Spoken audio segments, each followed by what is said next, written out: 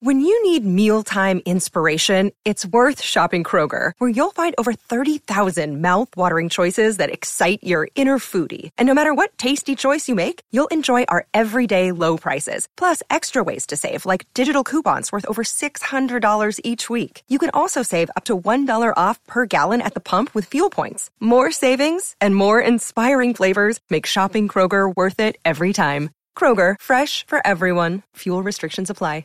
You're listening to a Score North podcast right now, and if you're a business owner, so are your customers. In fact, I could be talking about your business right now, telling the tens of thousands of loyal fans about you and sending them to your business. Find out how you can partner with your favorite Score North podcast. Visit scorenorth.com now and enter keyword partner. Fill out the form, and we'll get in touch with you quickly. Once Phil, Judd, Declan, or others start talking about your company, you'll be amazed at how many fans start showing up. So visit scorenorth.com now and enter keyword partner. TCL is a proud sponsor of the Score North Studios. TCL, America's fastest growing TV brand.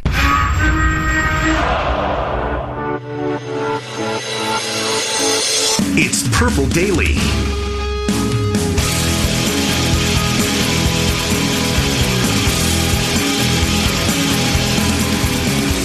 Welcome into Purple Daily. Matthew Collar to start the show. We have Judd Zulgad here, and then Mike Renner for Pro Football Focus joins us at 2:30 to talk more NFL draft, and maybe we'll have him grade another draft sim. He was thrilled by our draft sim last week. He said, I hit it out of the park. So I will, thanks, Judd. Thanks, That's Judd. Good. Yeah. Hit it. Home run. GM me, hit it out of the park with Way to go, draft Matthew sim. Spielman. So I'll try to do that again before we get Mike Renner on. And also want to talk to him about these reports of Tua Tagovailoa potentially dropping. I just can't see it.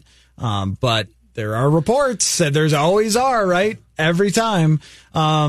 And also we have Ryan Clark on the show today at 3, is that right? Yep. And 3:30, Sam Ekstrom is going to talk about Kirk Cousins' first media availability since the Vikings traded Stephon Diggs. And I can give you the short version right now, which is there's really not a whole lot to report that Kirk Cousins said, just that it was right for the team to grant him his wish to be traded, and he acknowledged that Stephon Diggs clearly wanted to be gone. Is this going to be the draft that is remembered for years as the draft where the smart teams cleaned up and the panicky dumb teams did stupid things because of this? It's very possible. There at every point in every sport when there's an analytic revolution, you start to see teams sharpening their view on certain things and succeeding more than other teams. Or you see, I'm not saying that every team that buys into analytics will win. It's just that there are teams who take more of a smarter, valued approach, and they take advantage of the teams that don't. So if back in the day you were thinking that Alfonso Soriano was worth paying $1 gazillion or trading a bunch of prospects for, I was a big Soriano fan, I'm going to tell you right now. Well, he could be fun to watch, but he had an on-base percentage of like 310 or something. So he was one of those anti-analytics players, and if you traded for him or you paid him a ton of money, as the Chicago Cubs did, you probably didn't have things work out all that well. And we saw it in hockey too, where teams would start to sign guys for, who was the Russell defenseman there for Calgary? He was just like a shot blocker, and someone Russell? Chris Russell, that's right. They trade a first round pick for him or something. But is the Tua thing, is that because teams are saying, oh my God, I can't get my doctors to him. I can't get my people because of this. This feels like a draft where you're going to have like 10 to 15 teams that get all out of sorts.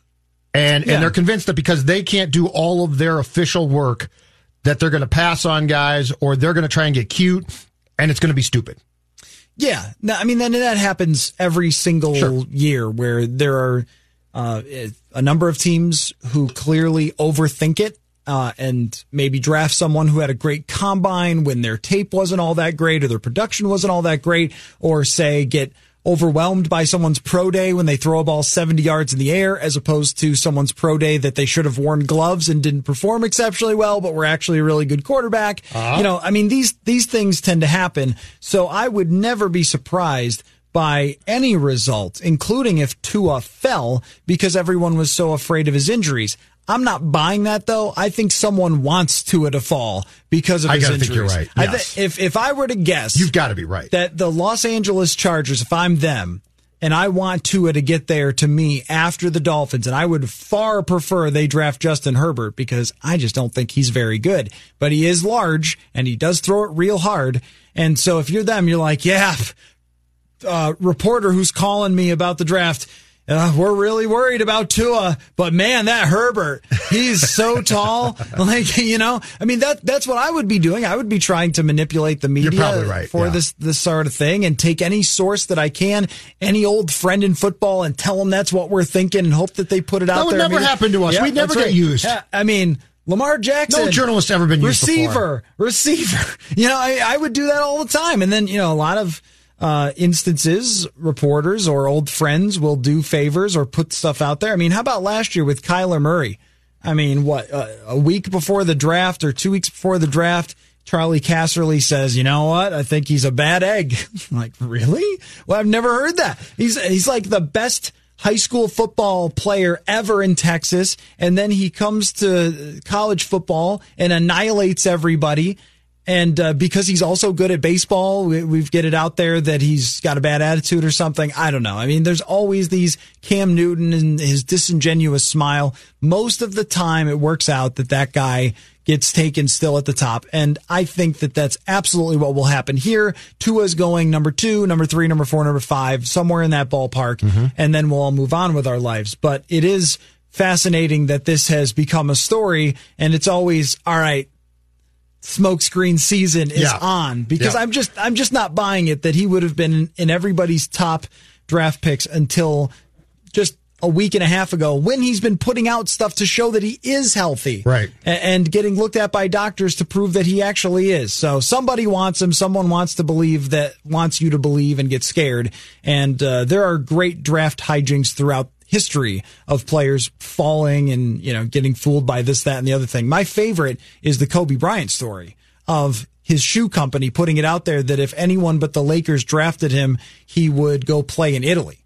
And, the Charlotte Hornets draft him, and they trade for Vlade Divac, and probably felt good that night about Divac's a good big man, and didn't exactly work out so much in their favor.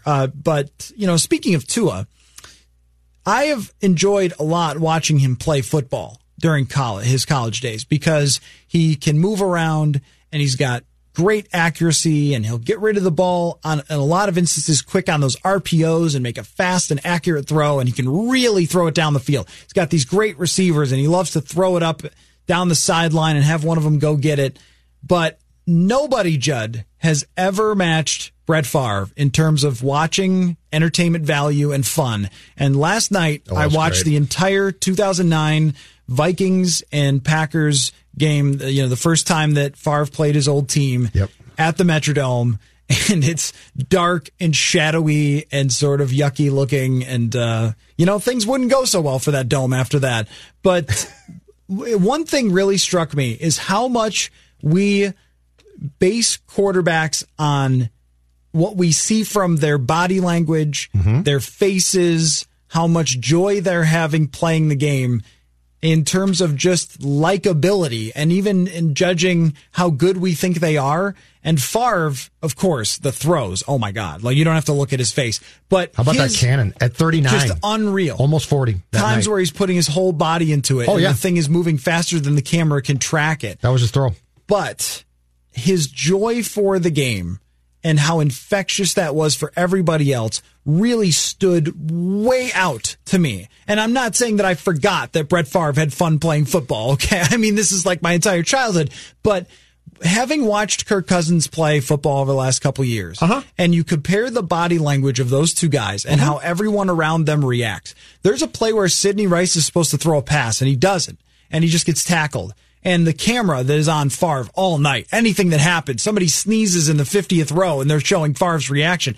But he points at Sidney Rice, or appears to point at Sidney Rice, and gives him a thumbs up like, that was a good job. You don't want to throw that ball or whatever. Like, good way to just protect it or something. Yeah. And I just thought, Brett Favre is so cool and having so much fun out there that if you were on his team and Brett Favre pointed at you and gave you a thumbs up, you would feel like $1 million. Oh, and guys did. And there are only a handful of individuals who've ever played team sports that could have that type of effect on people and everything. There's an interference in the end zone. Favre's holding up the holding sign. He was holding my guy. Did you see the play? He's so into it. From week 3, the play where he throws a pass, I believe, it's the week 3 comeback, and I think it's that drive against the Niners.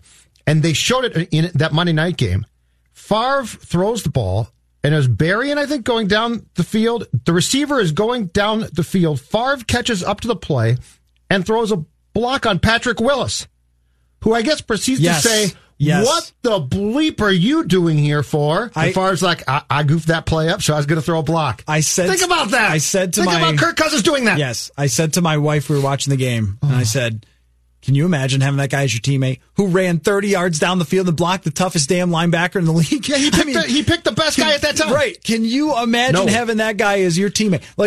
Imagine if you're the offensive lineman playing with Favre and you're snapping him the ball and you're protecting him. Is there anybody who you want to block harder for in your entire life than that guy? Anybody? Sidney Rice drops a pass, and it looked like there was a bit of a miscommunication on where he's supposed to go. He immediately jumps up and says, it's my fault. Yeah. It's me. It wasn't you, Brett. He didn't think that ball was coming to him. Yeah. Rice drops a ball on a play where he clearly didn't think that he was going to be the intended target.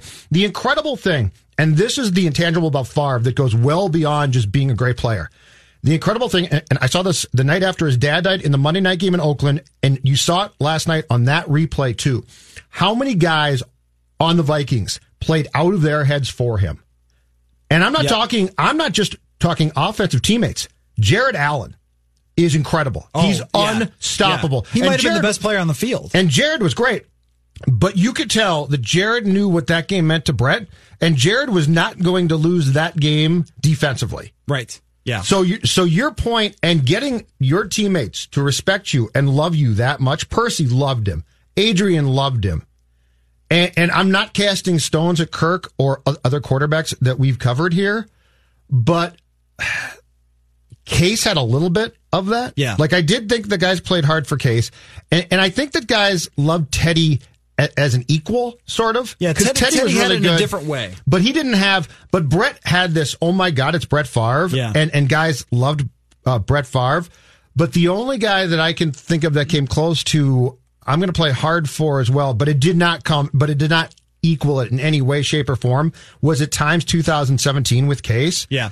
But the overall, when I watched guys play for Favre, it's the most off-the-charts thing I've seen because his mere presence and enthusiasm made all of them say, if that guy who's going to be in Canton in 5 short years, if he's going to play that hard, then I've got to play that hard. And the other thing is that everybody knew how important it was to him, and they knew how much pressure was on him because the pressure is not on Kevin Williams in that game, right? It's just not. Right. Like, if he has a bad game, no one's going to notice because everything is about Brett Favre.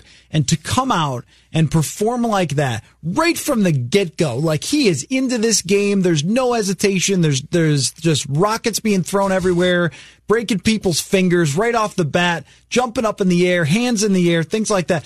And if you're on that team and you know how nervous he must have been and all the anxiety that goes into that week, and then you see him performing so loosely at that level, it's just raising the level of play of everybody else because they have to feel so great about it. Like when your leader is not nervous or doesn't come across that way, or your leader is jacked up and he's just trying to go win a football game with you, I think it has this trickle down effect. And no, I would not criticize directly every other quarterback for not having this. He's one of the 5 people in history who has this pure joy about him and this way he connects with people that, I will say that Pat Mahomes has shades of this that you can really pick up on when you look at the behind the scenes stuff from the Super Bowl and the way that, they're down 10 points in the 4th and he just walks over to Tyreek Hill and says, I'm going to need a play from you. So let's go. It's one of those things I like him, John Elway, only some of the greatest played with this level of looseness.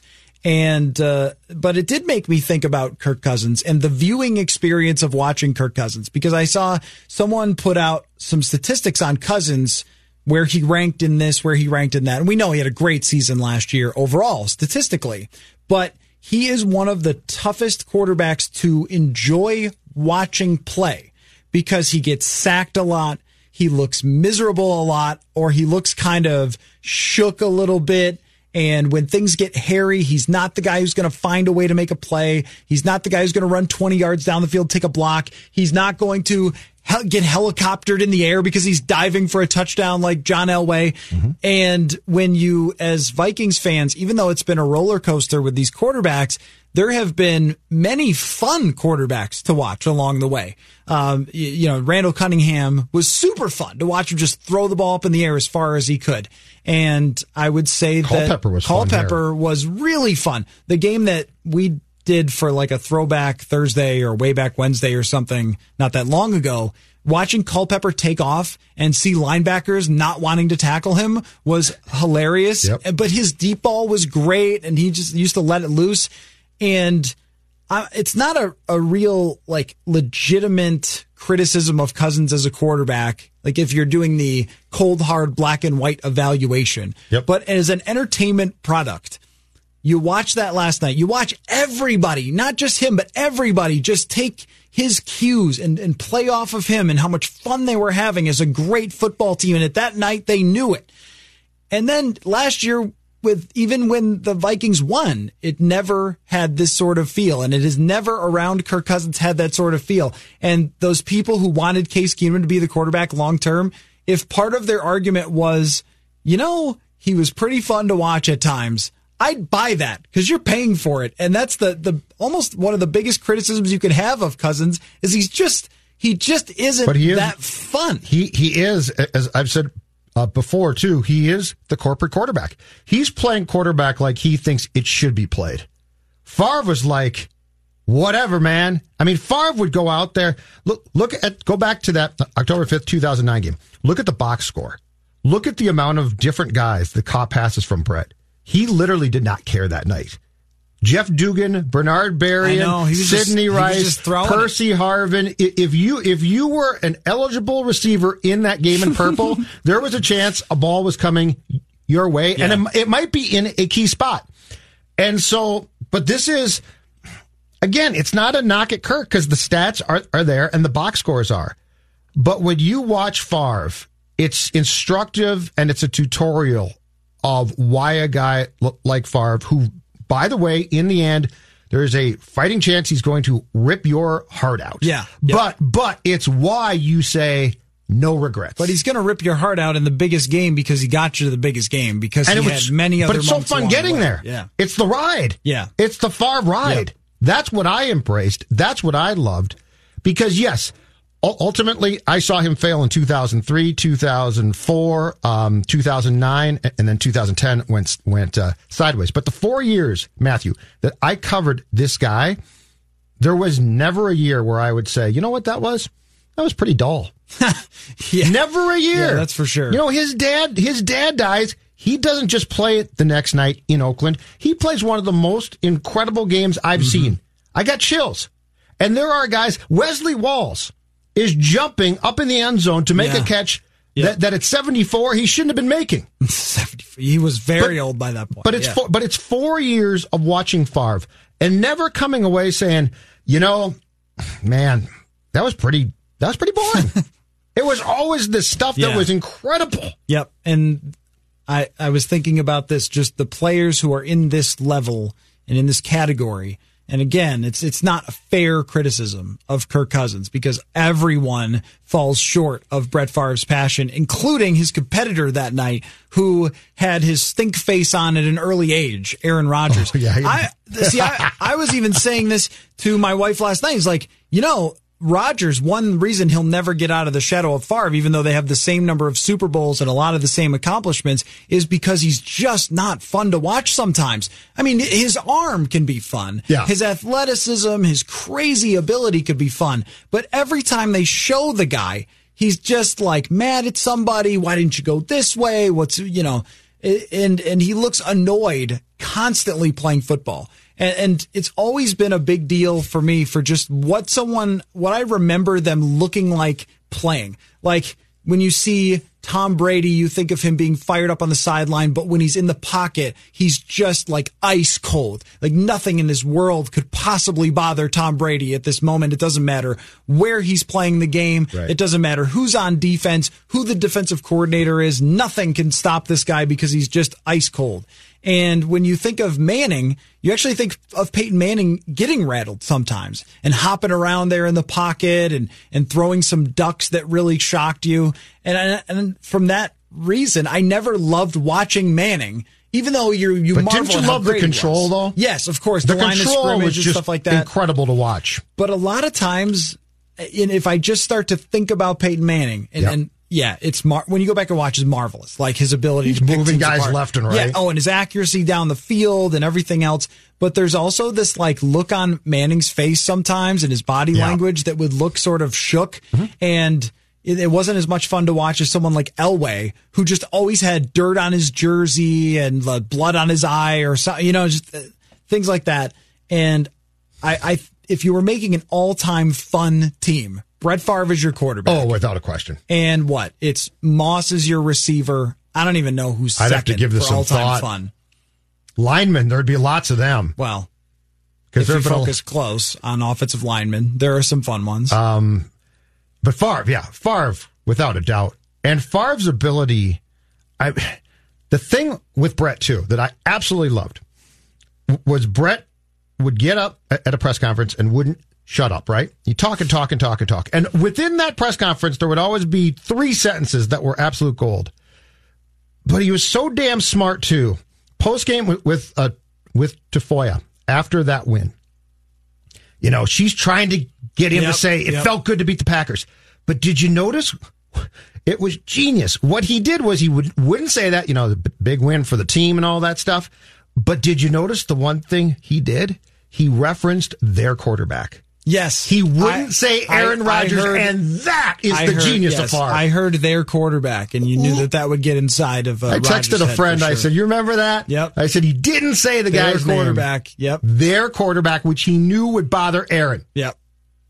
And then he said, something about like, well, we've got to play him again or whatever, so he wasn't going to gloat just yet. And that, but he wouldn't say his name, which I absolutely loved, because he easily could have said, Aaron had a really good night too, or something. And wouldn't do it. Any of you missed it who are listening yesterday, Sage Rosenfels broke down sort of the X's and O's IQ of Brett Favre. And he talked about having this unbelievable feel for the game and how he would do things that were kind of risky because he knew he could get himself out of it if it went wrong on him. But one of those things is that first touchdown, where clearly it's the right side of the field is where he's supposed to go with the football. He's supposed to like bootleg out or something and find somebody, and he slams on the brakes when somebody falls at his feet and sort of has to hop back and then knows exactly where his backside read is going to be and fires a bullet. Now, I don't know, what the play was or anything like that, but just these plays that were off schedule or when something goes wrong and his ability to keep it alive, when you compare it to Cousins, you just see how big those differences are and how big the differences are really even when it comes to winning games. Because gathering everybody behind you and have them on your back for a week 4 game or whatever, it doesn't matter who you were playing. They were going to be behind Favre like that is a big deal. And then the stuff, the off schedule, because like arm strength is great. The big time throws are great. I think he would have won if he had half the arm. Just the way that he played and his ability to see something that you wouldn't have expected to be there by any offensive coordinator drawing it up and he could find it. All of that was really, really fun to watch one of his classic performances last night. The one play that I had forgotten about till last night is late in the game. The Vikings are up by a bunch, and it's 3rd down, and Favre throws a bomb to Berrien. He completes the pass. Berrien's out of bounds. It brings up 4th down. The Vikings have to punt. I had forgotten. Childress was upset about that because there was no reason not to run the clock and run time. And those were the telltales about Brett, though. Yeah. Like, Brett would be very careful not to disparage the Packers, and, of course, he was dying to beat them. But Brett would be very careful. But then he took that shot, and we all thought, he's trying to run this score up as much as possible. And I think Brad was mad about that. But it's just that type of thing that made that team and that guy in particular so intriguing to be around and cover. Because there were things that if you saw them or he didn't say them would allude to how he really felt. And that shot to Barry in the fourth quarter there, when you could have easily handed the ball off to Chester Taylor, not Adrian Peterson. Love Chester Taylor, who was great, and it would have run clock. That was the type of thing that made Favre and would drive coaches crazy, but the fans and people like us in the media would all love. I don't even know how you coach a player like that, because a lot of times you just have to go like, whatever. I never saw him coached. I mean, Matthew, I never saw him coached. You just have to. I think like Holmgren talked about how frustrating it could be, where he would tell Favre, all right, the one thing you don't want to do here is run with the ball. And it was almost like he did it on purpose to be like, oh, I can run with the ball. Absolutely. Yeah, I could do that. I can make that work. And, anytime his highlight reel or anything comes up, you watch it for the throws, but then you're reminded that on a play to play basis, he is just so entertaining and so fun. And in a lot of ways, it made me jealous of you and Chip sitting up there in 2009, getting to watch Favre in live and cover his games. Oh, he would do. So I saw him play for Sherman for 2 years in Green Bay and Childress for 2 years here. I can tell you, so that's what, 32, 48, 64 regular season games. I never saw him coached in one. Yeah. Now Childress would get mad and would threaten him. Right. And he didn't care. But threaten him to do what? But yeah, exactly right. Exactly right. And if he doesn't come back, we all like Sage, but if Brett Favre does not come back in 2009, that team does not get a sniff of the conference title game. It's good. It's a really good team. I think Sage would even tell you that they were really good, but NFC Championship is... But they're probably a first round and out team is my guess without him. Well, that was fun. It was fun watching it. We did a little watch along during it last night. Yeah, I saw you guys doing that. Was that good? It was, yeah. No, it was fun. Antoine Winfield, of course, is making plays on the field. How good was he back then? Yeah, he's fantastic. One of the things Sam Monson pointed out is sometimes he would be in a run fit and the fullback would have him, and the fullback couldn't take him out. No. Like he would find a way to stick that fullback, obviously like not straight up like a linebacker would, but he would cut the fullback or something like that to just get him in the way. His strength, so valuable. His strength for his size was off the charts. Antoine was so strong. Yeah, it was one of those like, yeah, that's right. He was as good as I thought he was. Mm-hmm. And then he picked off Favre, and somebody asked us a great question. Or I'm sorry, he picked off Rodgers, and somebody asked us a great question like, is there any father-son combination ever picked off the same guy? I guess maybe we'll find out, but Rodgers doesn't like to throw picks. So I got to think the answer to that question is no, don't you? I can't imagine there's a father-son who's pick off the same quarterback, but that's how long quarterbacks play, I guess. All right, we'll take a break. Thank you, Judd, for your time, as always. And when we come back, Mike Renner of Pro Football Focus, and I've got all sorts of questions for him, but I want to know, offensive line, that's important, right? We'll talk with him about it when we return.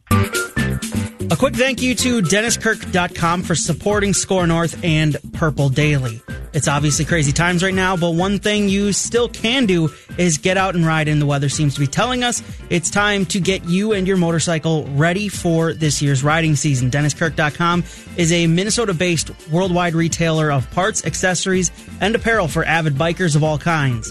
Whether you ride a Harley, cruiser, sport bike, dirt bike, or any other type of motorcycle, they have what you need. Over 160,000 products in stock and ready to ship today. DennisKirk.com not only offers a huge in-stock selection, but also guaranteed best prices, fast same-day shipping, and a satisfaction guarantee. They truly are the best in the business. Order by 8 p.m. and get it tomorrow. $89 orders ship free, and they pay return shipping on helmets and apparel products. That's DennisKirk.com. Order today, get it tomorrow.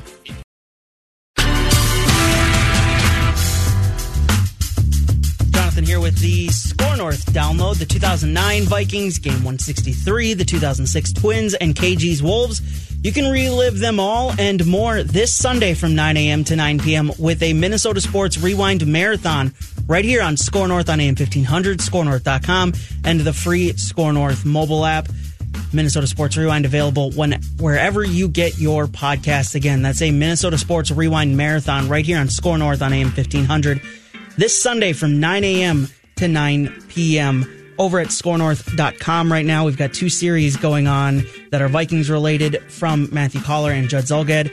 Judd has a 5 Vikings draft memories that he's going through. Yesterday, He introduced the series looking at the first-round picks from the 2012 season for the Vikings this year, going to 2011, looking at that draft for the Vikings. Also, Matthew Collar and PFF's Eric Eager have a series starting with Chapter 1, the 20 greatest journeyman quarterback seasons of all time. You can go check that out right now over at scorenorth.com for free and the free Score North mobile app. That's been your Score North download. Now back to Purple Daily. Thank you very much, Jonathan. Matthew Collar here, and joining us from Pro Football Focus is Mike Renner. And Mike, I was listening to your podcast, and you just gave me a great idea for the show to have you on, Mike, which is taking players that might be interesting to the Vikings from their position and sort of their profile, and having you tell me which one is better. Are you down? All in. Let's do it. Okay, all right. So CJ Henderson is getting a lot of huge buzz from the cornerback position. So, maybe I shouldn't include him in this, but let's say, just for comparison's sake, because people fall all the time, CJ Henderson versus Jeff Gladney versus Christian Fulton. Which one of those guys should I like more, and which is realistic for the Vikings? I think you should like Christian Fulton more. I think when he was in 2018, they played a lot more quarters at LSU. And again, I think the last time I was on, I talked about Mike Zimmer's sort of bread and butter is split field safety coverages, quarters, and other variations. Mm-hmm. That's been his MO. So Fulton, that's when he was at his best. In-off coverage, make plays on the football. He had the highest grade of any cornerback in the SEC that year. So I think Fulton makes the most sense if he does fall there. Henderson, much more of a man corner. Gladney, good in his own right, would fit the system, but I'm not. I just that Christian Fulton's just a better player, in my opinion. Okay, let's talk safeties. Do you like Antoine Winfield Jr. more for the Vikings or Xavier McKinney, assuming that they move on from Anthony Harris to create the cap space? Oof, that one's tough. I'll probably go with Xavier McKinney. Both would be slam dunks in my mind in terms of fit in that scheme and what they bring to the table. Xavier McKinney, though, just a little more physical in my eyes, can be a little more versatile. They don't usually use their safeties in a versatile role there in Minnesota, but I think he can provide a little bit more against the run. It's actually a very similar player to Harrison Smith there, which might be a little redundant, but I don't think that's a bad thing to have two Harrison Smiths. So I'm a fan of his game. I'd probably go Xavier McKinney. Right. I was thinking the same thing. Anytime you bring up Harrison Smith's name, it's you can figure it out. I would trust Mike Zimmer enough to figure it out. And with your data and the draft guide, I was just looking at how often he played in the slot, and it was a lot. I mean, he was playing there pretty regularly, and I think if you're the Vikings, what you want to have is even a situation where you could have three safeties on the field. They experimented with it with Jaron Kearse, but then Jaron Kearse kind of fell out of favor and just didn't get on the field a lot. But is that a new wave for the next level? Because I feel like at the Combine, Mike, everybody was talking about who can be the Tyrann Mathieu who's moving all over the field, things like that Harrison Smith has done for quite some time. But it seems to me that McKinney and Winfield having that element in their game is hugely valuable over just a regular deep safety. Oh, I 100% agree. That's incredibly valuable, and that is the way the NFL is going. And you mentioned McKinney. Isaiah Simmons got all the hype for his versatility. McKinney did literally the exact same thing in Alabama's defense this past year, that played the exact same role basically that Isaiah Simmons did, but just isn't 238 pounds, but was similarly productive. I think that's the reason it's not going anywhere, and that versatility is going to be more coveted, is because offenses are getting 3 wide receiver sets, 4 wide receiver sets, 5 wide receiver sets are all becoming more prevalent. You have to be able to match these trips and bunch sets with versatile guys. These motions and resets, just because they come out in one formation doesn't mean they're going to be staying in that, and have guys that can adjust without completely having to sub, bring in new personnel, that sort of thing. So a guy like Xavier McKinney, who in a pinch can fill in a linebacker, and a pinch can fill in a slot corner, and a pinch can go to safety, and not be out of place in any of those situations, is hugely valuable, because then you have an answer for anything the offense wants to throw at you. It's sort of like the offensive version of having Kyle Juszczyk, where he lines up at wide Receiver, and it's just something that is completely different, right? And so there are very few of those guys, and I've liked McKinney for the Vikings for that reason. Now let me throw you some wide receivers: T. Higgins, Denzel Mims, or Justin Jefferson. Oof. of those.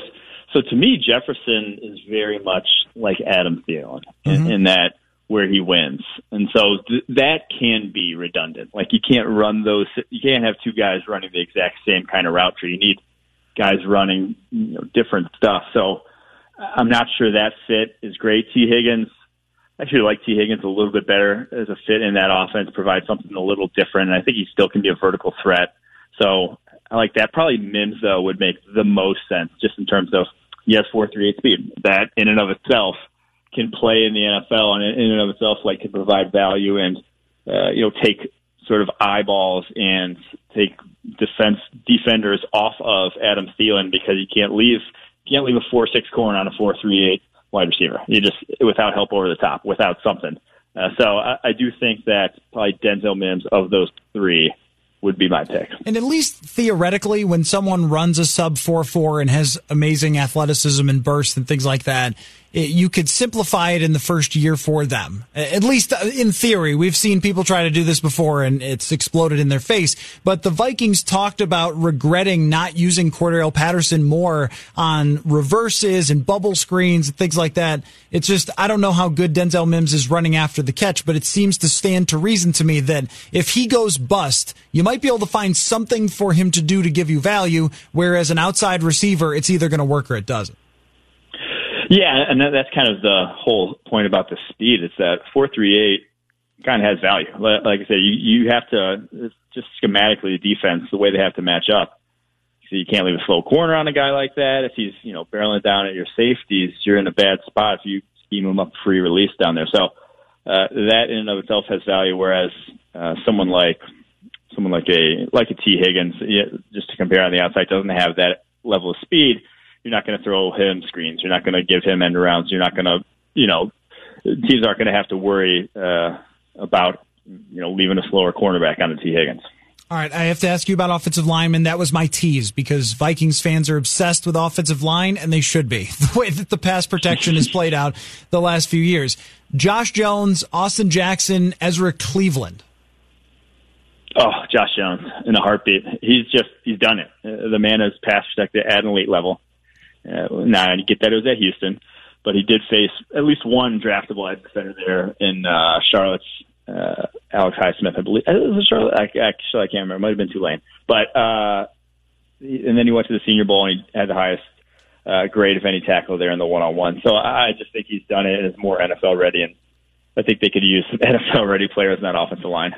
You were right about that. So how tough is it in your mind, though, for someone who did play at Houston to be able to step in quickly? Because the Vikings have kind of a situation with Riley Reiff where he's an average player, but he takes up a lot of cap space. And I don't know if you've heard this, they don't have any cap space to deal with. If they could draft someone and plug them in right away and at least get average play, it's a huge win for them. But if the guy's in over his head, then we know that Kirk Cousins is not making up for any poor tackle play. Yeah, so it will be a transition, but the thing is, even if you are in the SEC and you're blocking against defenders like that, there's only going to face two draftable guys a year. You're not going to face game in, game out. You're not facing a ton of talent. That is the way of edge rushers in college football. There's not a lot of good ones, and when you're not good, when you don't have it, they're all kind of similar in terms of being able to beat them. So he completely manhandled them. And then the Senior Bowl, facing guys who will play in the NFL, it does make you feel more comfortable when he dominates there. Talking with Mike Renner, the lead draft analyst for Pro Football Focus. The 2-for-1 podcast is a must listen this time of year, I have to say. Now, Mike, I'm looking at sort of the bigger landscape here of wide receivers, and there are so many options. If the Vikings decided to go cornerback and offensive tackle, they'd be in good shape in the first round and take a wide receiver in the second because there's a lot of talented players there. But the guy that I just can't seem to pin down, who you talk about a lot on your podcast, is really liking, is Tyler Johnson. And I don't recall if we talked about this before because we've been talking draft for a really long time now. But you really like Tyler Johnson of Minnesota and have for quite some time, but there just is a confusing buzz about him. There's some people that say he have character issues, but no one has really been specific about what those issues are. His production's incredible, but I also have no idea what his athleticism is because he didn't go to the combine, and then his pro day was canceled because of coronavirus. So what is your feel on Tyler Johnson's draft value, and could he be a steal in the late rounds? Yeah, he's a top 50 player for us because athleticism be damned, he gets open. Like, the guy has route running chops. He's done it back-to-back seasons, in the Big Ten everyone was keying on him not this past year, but at least the year before that, and he still produced like he was their guy. Has showed a lot better hands this past season, makes a lot of contested catches. It's a physical guy. There's a lot to like. Besides maybe high-end athleticism is probably the only real major weakness at this point for him. So I don't get the sort of hate in the off-field. I wonder if there is something odd looming there that people are down him for that no one really wants to disclose. But to me, he's a second-round type of player, but the more I hear, it sounds like he's going to go on day 3 at some point. Yeah, and every draft sim that anyone ever does has Tyler Johnson in it, and I can't blame them. I can't blame Vikings fans for wanting him after they got a look at him up close. I'm curious because I haven't seen him anywhere in anybody else's top 50. Like, who are some of the players that you feel like you're very different on from the consensus? And I know the consensus can mean anything, but your Daniel Jeremiah's and Mel Kiper's and sort of like the main voices, who are you most different on than those guys, whether it means higher or lower? One guy is Michigan's Donovan Peoples-Jones. He's really, I don't get the sort of hype around him. I get that he's athletic, but wide receiver is still a skilled position. It's called it's called a skilled position. Right. You need to have. There's a lot of things that go into it that you need to be capable of that you just didn't show at Michigan. Besides high level athleticism, which again I don't think is that big of a prerequisite to get open in the NFL. So he is athletic, but he's like 150 something on our board.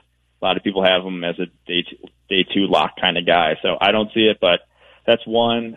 I got trying to think. Another guy is there's 2 edge rushers also that we're just lower on because they didn't produce, and we've seen in our grades that edge production is very predictive at the NFL level.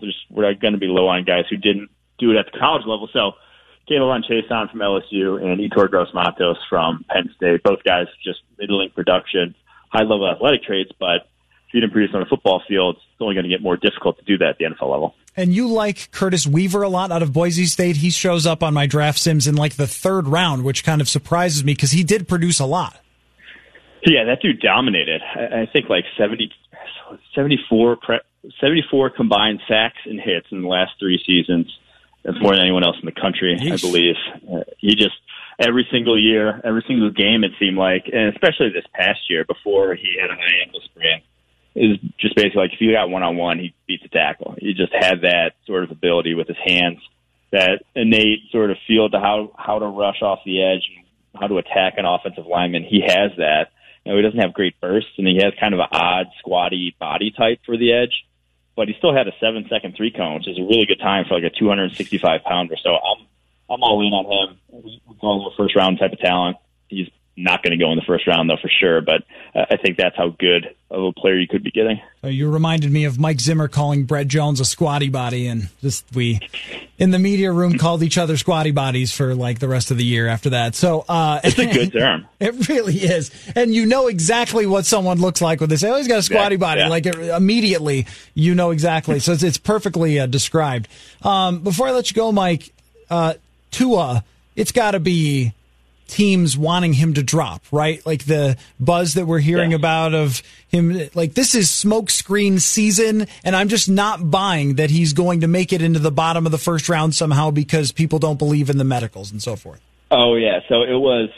I had to laugh. The guy who reported to his unreported wrist injury was with the Miami Herald. I'm thinking to myself, where did he get that information? Who leaked that? Who leaked that wrist injury to him? Right. And it had to be someone within the Dolphins trying to drag down the price of a trade. Like that's why you would do something like that at this point in time. So yeah, I don't believe any of the following sort of reports right now. Okay, because we were having a little fun with, hey, what if, right? But I don't see any chance. I mean, have you ever found that injuries in college translate to the NFL? Because there are so many guys who you hear, well, he's got this injury or that injury in college, and a lot of times injuries are random. Some fat guy falls on your leg one year, and what are you, injury prone? I don't know how to predict it. There is something to tightness in terms of like muscle tears or tendon tears, and guys being prone to that and just having tighter bound sort of muscles and tendons and whatnot. But like guys who have breaks, like bones breaking, things like that, like Tua's hip injury is, I don't know. And there's also, I will say though, at the quarterback position, sometimes guys don't take hits well. Like I don't think Sam Bradford wore hits well. Yeah. And that is something to watch with Tua. He does not wear hits the best. And so that is a little concerning. But I do think a lot of times that stuff gets a little overblown. Well, I'll put that dream in the back pocket then, that's probably not going to happen. But you never know on draft night. Mike, again, the podcast I told you just a week ago, but I'll tell you again, it's terrific. 2-for-1 podcast. Wherever you get yours, you can just search that, and you'll find all of Pro Football Focus's awesome podcasts. Follow him on Twitter at PFF_Mike. And we will talk to you again soon. Mike, thanks for coming on, buddy. Yeah, I really appreciate all those kind words, Max. Thanks, man. Yep, for sure. Yep.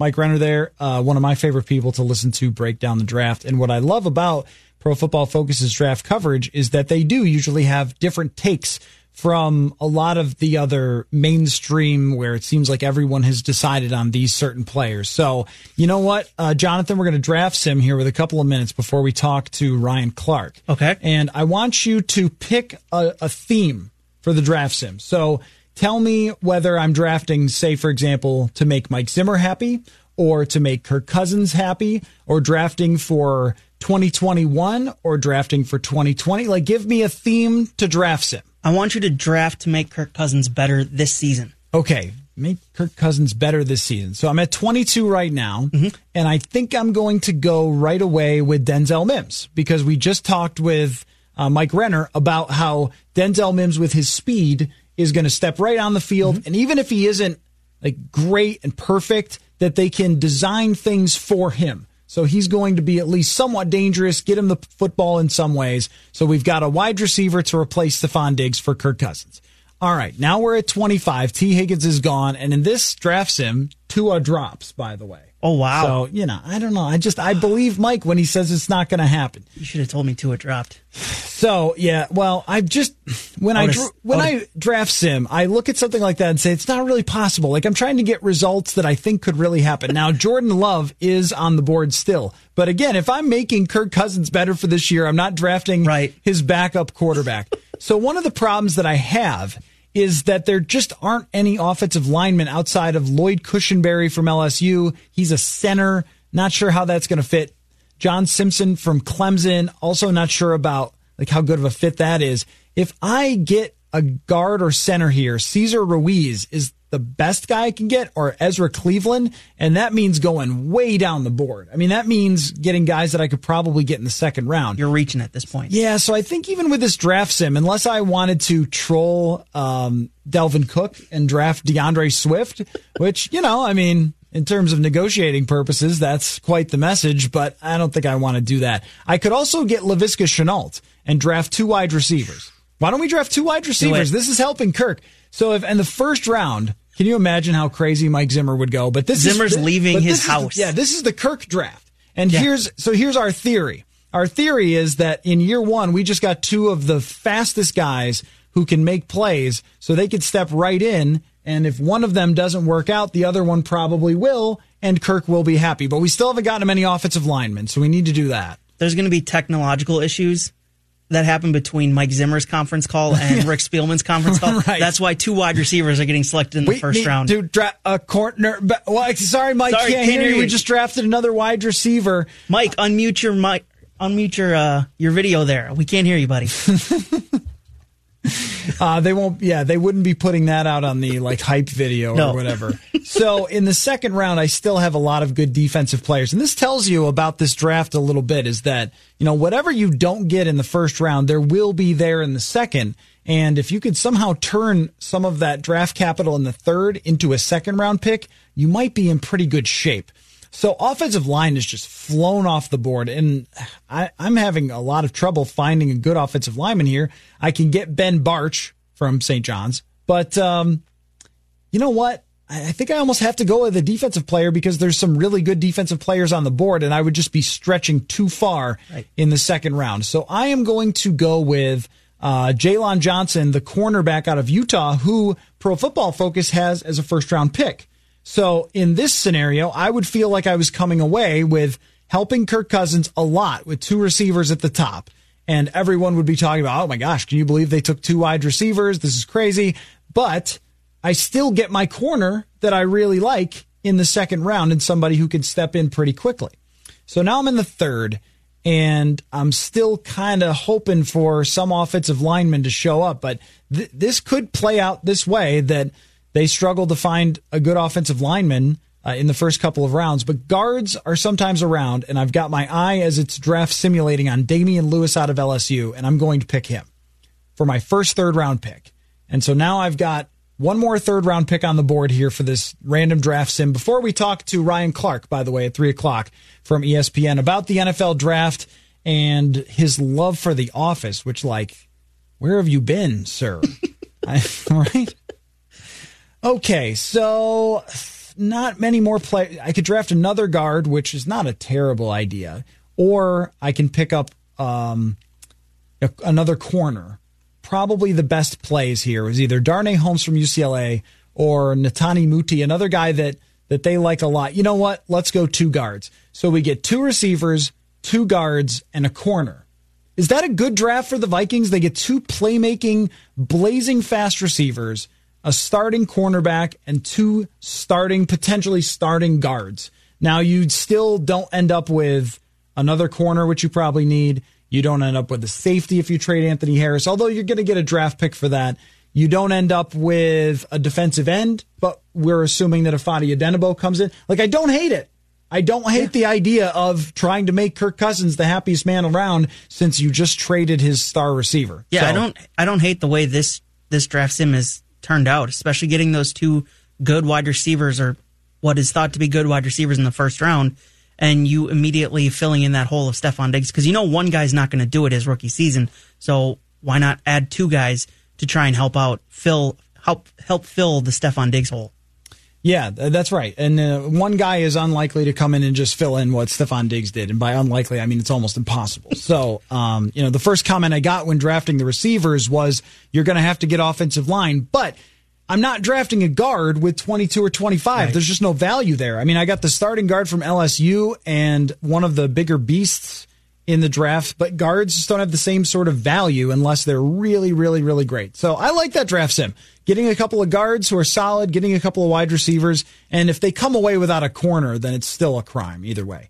Ryan Clark from ESPN joins us next. We're going to talk NFL draft and his new love of The Office when we return here on Purple Daily. In times like these, you may not be thinking about blood donation, but blood is needed every day by patients facing a range of serious illnesses. If you're healthy, please schedule an appointment to donate by visiting redcrossblood.org or use the keyword RED at scorenorth.com. Hey there, it's Phil Mackey for Federated Mutual Insurance Company, and Federated is here to give business owners out there peace of mind. You pour your life and energy into a business, and the last thing you want is for something to happen that puts you on the defense, and that's where Federated comes in.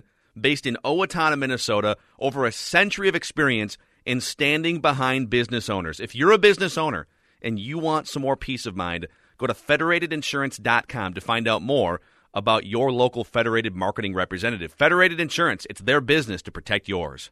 TCL is a proud sponsor of the Score North Studios. TCL, America's fastest growing TV brand.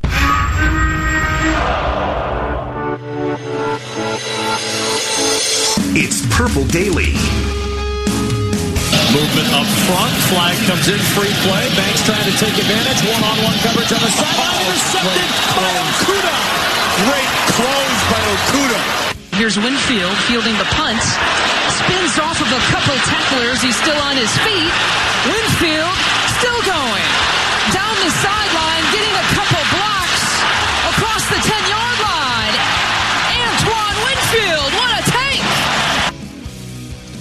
Yes, the secondary will be very interesting for the NFL draft, and we are starting to get ourselves together for our draft coverage and exactly how we're going to work things out. By the way, if you're a WNBA and Lynx fan, I'm going to be hosting our WNBA draft coverage. It'll be fascinating to see how ESPN handles that draft because the NFL will most certainly follow the blueprint that gets laid out. Anyway, now joining us on the show, Purple Daily, Matthew Collar, Jonathan Harrison producing, of ESPN, but also NFL fame and many other things as well. Ryan Clark. What's up, Ryan?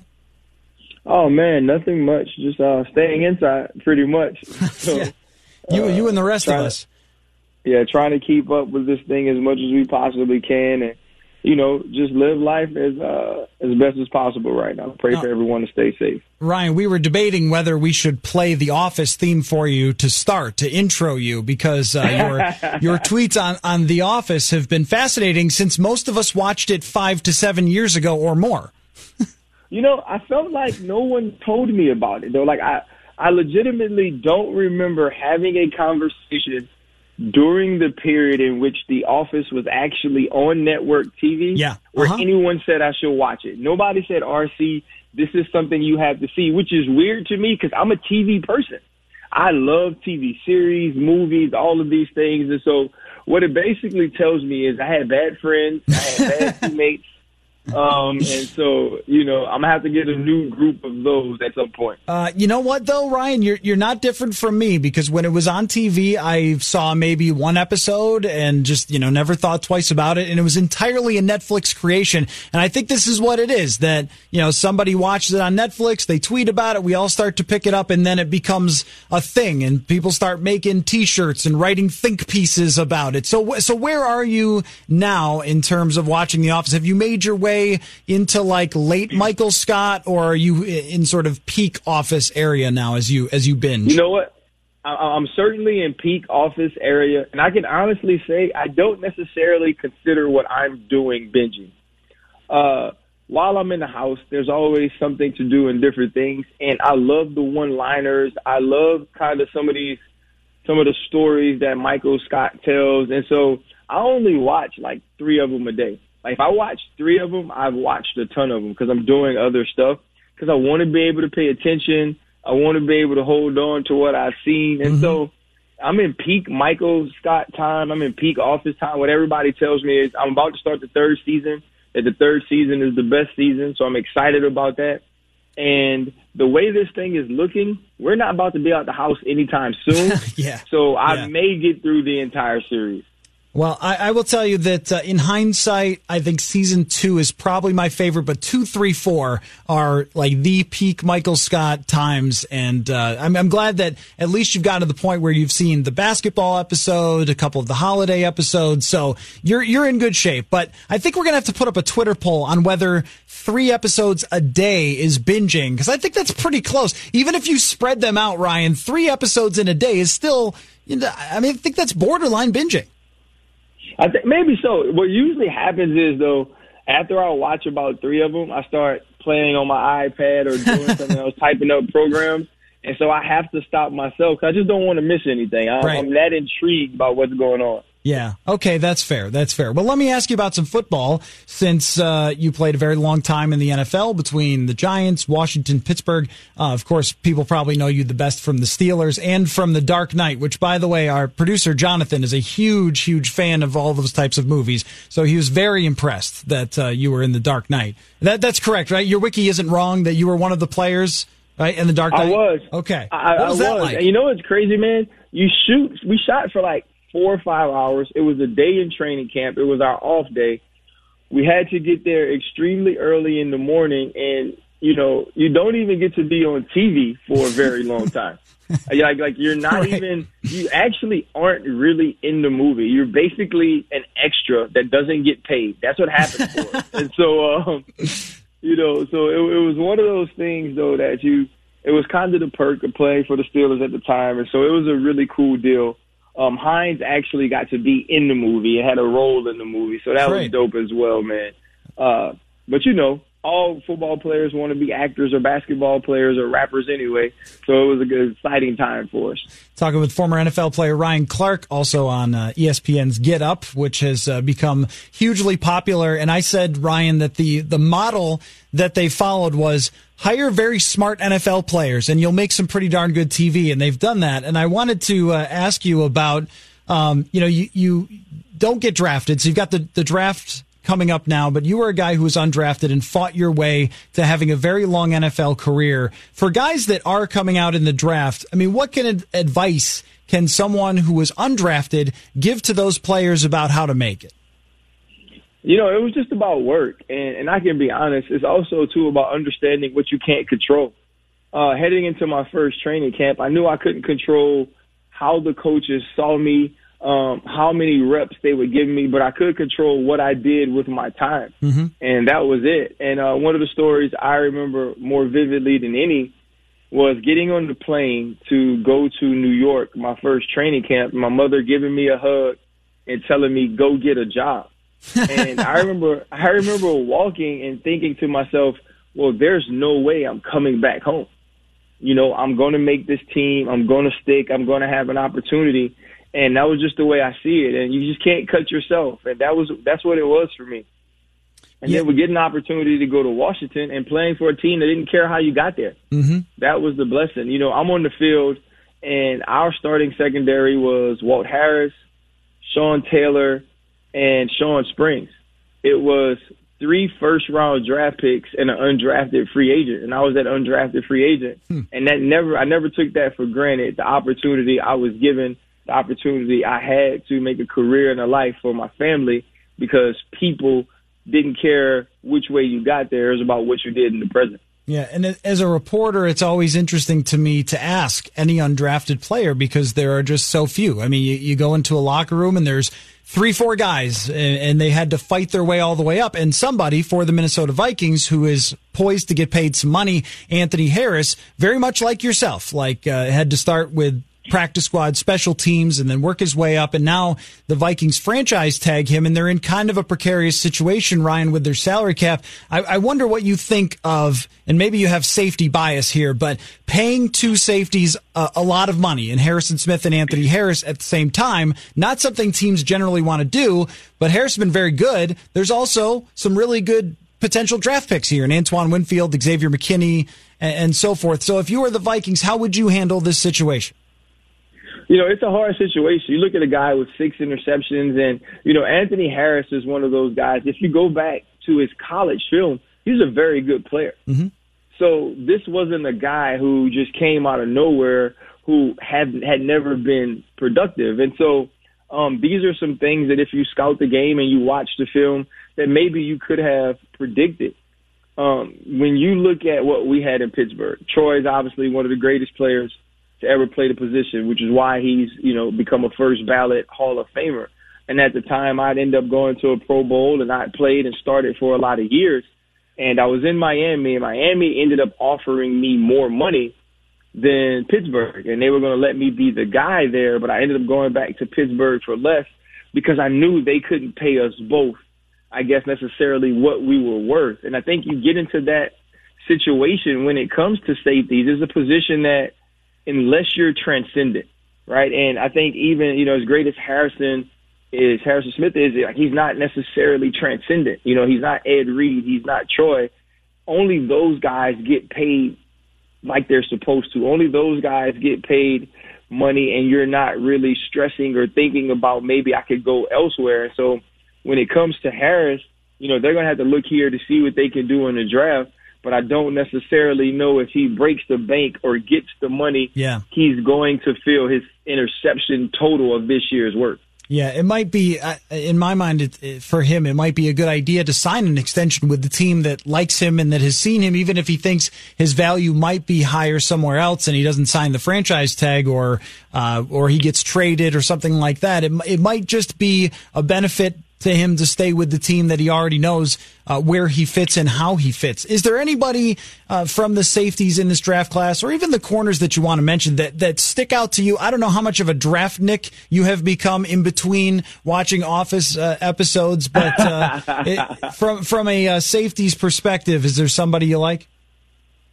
You know, it's crazy, and I hate to do this because it's Minnesota, but there's a tweet of mine from maybe 2 weeks ago. I was going through some of the draft prospects, and it was Antoine Winfield Jr. And it's funny, my son is a freshman at Arizona State.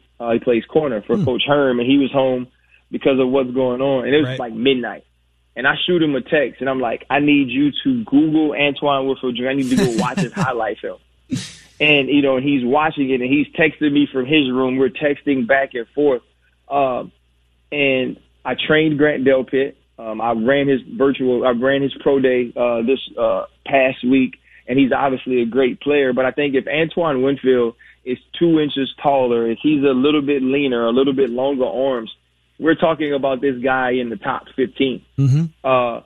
And when I sent out the tweet, it was funny. Tyrann Mathieu, who I'm close with, obviously the LSU ties, he retweets me and says, people are going to overthink it and not draft him, and the dude's going to be a 2-time All-Pro by the time he's 30. And I think that's the feel you get from him. He's a football player.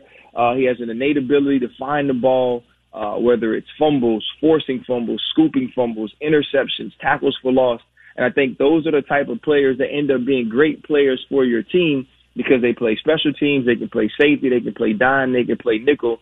So he's a guy I'm very excited about coming into this draft. And I just, you know, with him, watching him quite a bit, obviously, as a Gopher, you just can't, like, find instincts, right? I mean, you can't really train instincts or teach them where you could see he's just natural at everything he does. And, of course, his dad, you would have seen his dad playing. You guys were around the same era, was a great and severely underrated NFL player himself. And so we had Antoine on the show just yesterday, and he comes across as one of the most mature and bright kids. You could sort of see it, like connect the dots. He's got his dad's, you know, intelligence and toughness and athleticism. I'm with you, man. I mean, I feel the same way, going like, is it because he's a Gopher that we're kind of being homers here? But I don't think it is with him. Yeah, I don't think it is at all. And that was why it was one of those things. I actually, when I sent out the tweet, he followed me. So I ended up just DMing him and just telling him, man, I love your game. Like, just keep doing, you know, what you're doing. Sometimes you feel like you're being overlooked or you're underrated. But the way he plays, I think is going to translate well to the next level, especially with the way offenses are moving to more spread throwing. Mm-hmm. Great tackler, great ball skills. He'll do a great job for some team. Yeah, is that different, by the way, with a skill set where he can come up and play the slot corner if they need him to, and he's got, you know, really quick feet, and what he did at the Combine, I think, showed people just what a good athlete he is, and he's not just, you know, instincts and NFL bloodlines, but the versatility part. I'm really interested in this draft to see how many teams are looking for their Tyrann Mathieu prototype guy. Well, I think when you see a guy like Tyrann win a Super Bowl, right, and the effect that he's had on any defense he's played for, it becomes a copycat league, right? Mm-hmm. We're seeing that with Lamar Jackson now. People are okay with finding quarterbacks that can run the football, and I think that'll be a piece of it too. But when you look around the league, you see guys like Budda Baker, even a Malcolm Jenkins, who I think kind of ushered in this era of nickel dime safety. Right. Where you kind of do it all and play it all. He was a former corner. So that's a spot that teams understand that there is a value at, and he will fit perfectly into that. They'll obviously overthink it, and he may not go as high as his numbers dictate, but whatever team he lands on, they'll understand what type of player he is and hopefully understand how to utilize him. Yeah, I mean, you would think all these years doing all these drafts, teams would figure out that there are certain things just correlate to success. And your description of Antoine Winfield just sounds like a guy who, even at worst, is going to be a solid player because of the character that he brings to the field and then all the other parts of it. Before I let you go, Ryan, it's been really awesome. Really appreciate all the insight and the office talk as well. I'm just curious about you being on TV now, what that's been like for you in that transition, because you're on, you know, different shows and things like that on ESPN. I see you on Get Up and of course follow you on Twitter. But you play in the NFL for a long time and you have a certain sort of structure to your life, and then you transition to a very different one. And now you got to do what we do and come on and give hot takes all the time. Yeah, at first it was a little difficult in the sense that I'm not really, like if you look at my social media, I'm not like the selfie video guy. I'm not the hot take guy from the house. And so I kind of like to stay off the TV or out from in front of the camera as much as I possibly can. But I think when you're on, you owe it to people to be excited about having a great job. Mm-hmm. You owe it to people to study it, to put your heart into it, to actually know what you're talking about and give valuable information in your opinions. They're still your opinions. They're not necessarily right or wrong, but you want to have them based in fact. And so that's all I try to do. And more than anything, man, I think people forget that we're entertaining. Yeah, I'm not trying to, every time I come on, I'm not trying to stat you to death, number you to death, because you can Google that. The same way we talked about Antoine Winfield Jr., everybody knows about the interception numbers, but how does that play into the league? And I think that's our jobs as former players, is to kind of give people a perspective of how we saw the game, how we see it now, how those things translate. And so it's been exciting. You mentioned Get Up. It's cool to have a show like that where personality is important. And, I continue to try to grow in this business, but it's one of those things that if it stops being fun for me, I think I'll just have to hang it up and do something else. Yeah, for sure. Well, I don't mean to heap too much praise on you, Ryan, because you're a humble guy. But from my perspective, I just thought it was such a great idea to bring on smart football players and have them explain football. It's a complicated game, and there's so many cliches in this game that you can really just wash away and break down. And there's an appetite for it with how much people love the NFL. So when Orlovsky's on the board or you and Foxworth are fighting about something that's really in the weeds, I think people love it, and I think that's one of the reasons that the show has had so much success. So great job on that show, man. Oh, man, thank you so much, man. You have a great day. Yeah, for sure. Ryan Clark 25 on Twitter. Thanks, Ryan. And one of my favorite follows and fun to watch on Get Up. So there you go. And people don't understand, I guess, that wouldn't know, having not been in a locker room or something, that a lot of the show now is like a Friday locker room where you have players debating things around the league or in the NBA or whatever it might be very loudly while we sort of work our way around and interview players about the upcoming game and all that sort of stuff. But there's a lot of standing around and hanging out, and Sage talks about that all the time, of like that's the parts that NFL players miss. So great to have Ryan Clark on the show. And Jonathan, that's the first actor on the show that you've had that's been in one of your favorite movies. Yeah, the Dark Knight Rises is probably one of the better Batman movies we've ever gotten, besides The Dark Knight, obviously. And that scene where I think it's Hines Ward who's actually returning the kick while the field's crumbling behind him. I know, spoiler alert, but it's a 10-year-old movie at this point. It's still one of the coolest scenes they've done. Can we talk about, just real quick, how many episodes a day of a show until you're binging? Because 3 is fringe binge. That's fringe. You're close. I mean, 23 minutes an episode, would you say? 22 minutes? If it's an hour. If it's a half an hour show, then maybe you're not full, like all the way binging if it's only 3 episodes. But yeah, if you're only doing it for an hour at a time, hour a day, that's not binge. Yeah, probably not. Probably not. You'd have to do at least an hour and a half, probably. Yeah. You want to look at Mel Kiper's mock draft? Yes. Well, we have a few minutes here before we connect with Sam Ekstrom. Sam Ekstrom is going to come on. He's from Zone Coverage and discuss. Kirk Cousins had a Zoom call today. Like, this is the world we live in, that we all know what a Zoom call is. Even if you had said, what is Zoom, like 3 weeks ago, we were like, I don't know, Zoom what? And yes, now there is that is a thing. So Mel Kiper's mock draft, it becomes news. He's been around for so long, and he's so well connected and so forth, that where he has guys in the draft is a news item for pretty much every local media. And the most interesting part of it is you start with round 1, pick 1. Of course, it's Joe Burrow, Chase Young, Jeff Okudah. Okay. The Giants, Isaiah Simmons. All right. At number 5, Justin Herbert taken, and not Tua. And he is saying that the durability concerns about Tua would have some teams pick Justin Herbert first. I don't think Justin Herbert is good, and maybe I will be completely wrong. Quarterbacks are really hard to pick out, just like every other position. And anyone who thinks that they're good at it, you're not.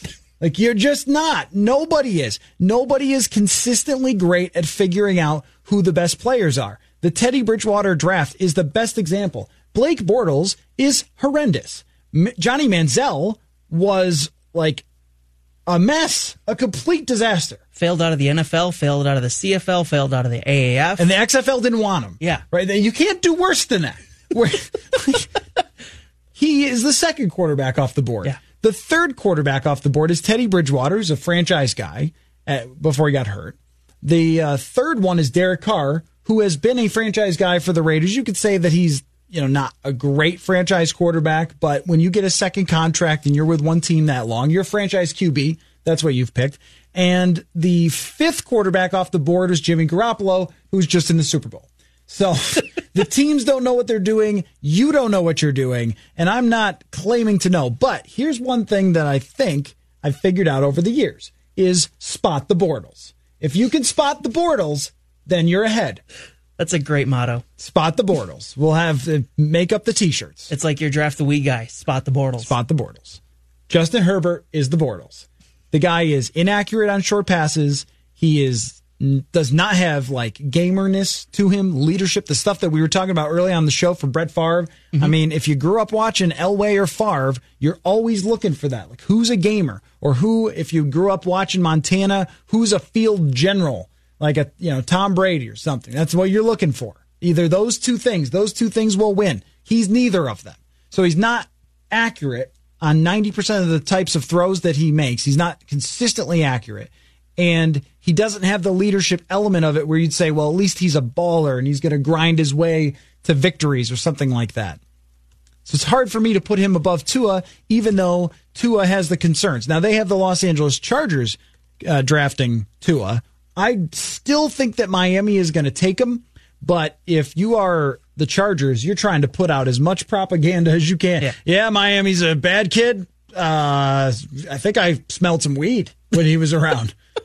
If Tua falls past Miami, that is the dream scenario. That is the perfect scenario for the Chargers after the season they just had with Phillip Rivers, letting him go after however many years the length of time that they've had Phillip Rivers. Yep. And then having Tua fall to you past Miami, who everybody thought would have taken Tua, that's the perfect scenario for the Chargers. Turn it right over to the next guy. And you're going into a new stadium. What better way to introduce or get new fans than bring in probably the best quarterback prospect outside of Joe Burrow in this draft? And you can have Tyrod play next year if you don't feel like Tua is fully ready. And that's one of the great things about that situation is that you have a quarterback with starting experience who was not terrible, who had his team in playoff contention and got his team into the playoffs when he was in Buffalo, and they had not been in the playoffs since like the 90s. So, it's a good situation for them if they could get Tua. Now, going down this thing, you got your guys,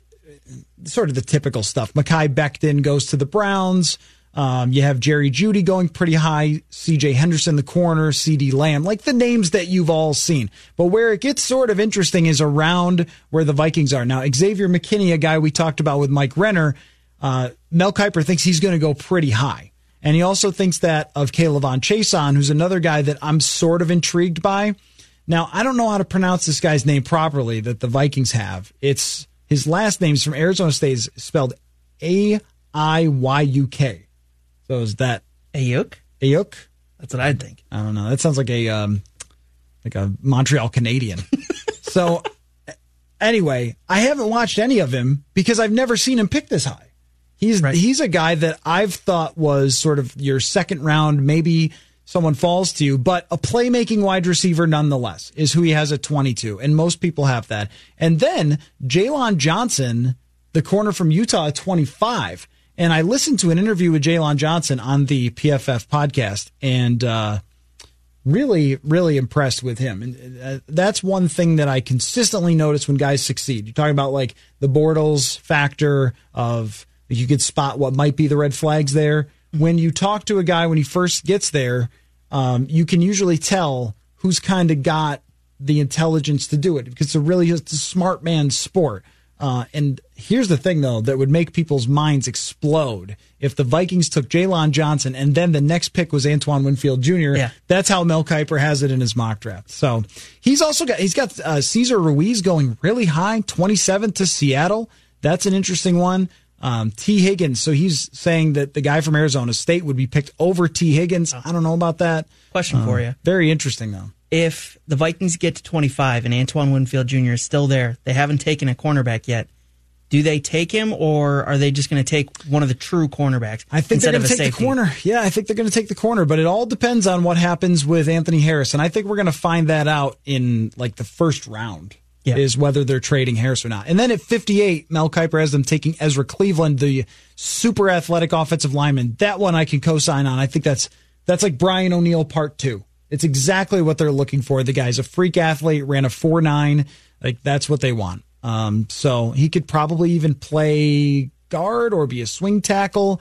Mel Kiper suggested he could play guard in the first year and then move over to left tackle. So there you have it. Let's talk with Sam Ekstrom of Zone Coverage. He was on the Zoom call with Kirk Cousins that went on during our show, so I haven't heard it. And Sam is going to tell us what Kirk Cousins had to say about the trade of Stephon Diggs, coronavirus, the possibility of not playing games or starting late. Lots going on that, so we will discuss when we return on Purple Daily. We know you're spending more time at home during COVID-19, and we got your back. Join Score North 3 different ways while you stay at home. The free Score North app on your phone or tablet, scorenorth.com, or just by saying, Alexa, open Score North. Jonathan here with the Score North download. This download powered by Pod MN. Minnesota sports fans, we know you're doing your best to stay home, and we're here for you at Score North through every step of the coronavirus pandemic. Got something to say about Minnesota sports? Want to tell us why we are wrong, perhaps? Leave us a mic drop message on the free Score North app. You may even hear yourself on Score North on AM 1500, scorenorth.com, or the free Score North mobile app. If you're just joining the show, hopping in your car, just turn it on your app. You may have missed the Ryan Clark interview we just had last segment, and we asked him about Antoine Winfield Jr. and his thoughts on the Gopher safety, who's projected to be a first or second round pick in the NFL draft. Here's what he said. But I think if Antoine Winfield is 2 inches taller, if he's a little bit leaner, a little bit longer arms, we're talking about this guy in the top 15. Mm-hmm. And when I sent out the tweet, it was funny. Tyrann Mathieu, who I'm close with, obviously the LSU ties, he retweets me and says, people are going to overthink it and not draft him, and the dude's going to be a 2-time All-Pro by the time he's 30. And I think that's the feel you get from him. He's a football player. He has an innate ability to find the ball, whether it's fumbles, forcing fumbles, scooping fumbles, interceptions, tackles for loss. And I think those are the type of players that end up being great players for your team because they play special teams, they can play safety, they can play dime, they can play nickel. So he's a guy I'm very excited about coming into this draft. You can go check out that full interview on the Score North mobile app or anywhere you find your podcast when we post the show in just about half an hour's time. PodMN is the #1 source for local and on-demand Minnesota audio. Discover hundreds of unique podcasts produced right here at home in Minnesota. Download the PodMN app on Apple or Google Play stores. That's been your Score North download. Now back to Purple Daily. You know, Jonathan, I feel like I've overpraised our last couple of guests, Mike Renner and Ryan Clark. So Sam Ekstrom now is on the show. Hello, Sam. You're on the show. Hi. You can underpraise me every day of the week. I'm totally fine with that. I will be that guy. I can't live up to Mike Renner of Bachelor and PFF yeah, fame. That's right. He was on The Bachelor. Okay, well, Sam Ekstrom writes for Zone Coverage. His work's okay. It's all right. He's definitely someone who writes about stuff. Let's talk about the Zoom call, Sam, because this is our life now, that you were on with Kirk Cousins. First, you have to tell me, because I'm so jealous. They did it during the show, and I just thought this is guaranteed for funny stuff to happen, and I'm not going to be there. Did it go smoothly? I'll tell you what, there's some serious beard game coming from the sports media right now. We've got some quarantine beards. It's like Tom Hanks, in Castaway. Very impressive stuff. We had people asking questions with the mute button on. We had people with blurry webcam cameras, so it looked like they had their face blurred out, like on one of those To Catch a Predator shows. It was an unbelievable experience. Oh, man. I really wish I was there. Well, I don't think it'll be my last chance considering how things are going, but I am jealous that you were on there. So amidst all of this nonsense, did you get anything from Kirk Cousins? We did. It was a pretty good chat with Kirk. Opened up a vein a little bit about Stefon Diggs and sort of continued the cordial messaging between the two, which I don't know if that's 100% accurate, but Diggs was very complimentary of Cousins in his Players Tribune piece, and Cousins was likewise very complimentary of Diggs. And you're like, well, why'd you trade him then? But he did say that it was apparent Diggs wanted to play elsewhere, which I think we knew that for a while. And that was, I guess, sort of probably the end of a lot of the Diggs talk that we're going to hear for a while now that Cousins has sort of addressed it.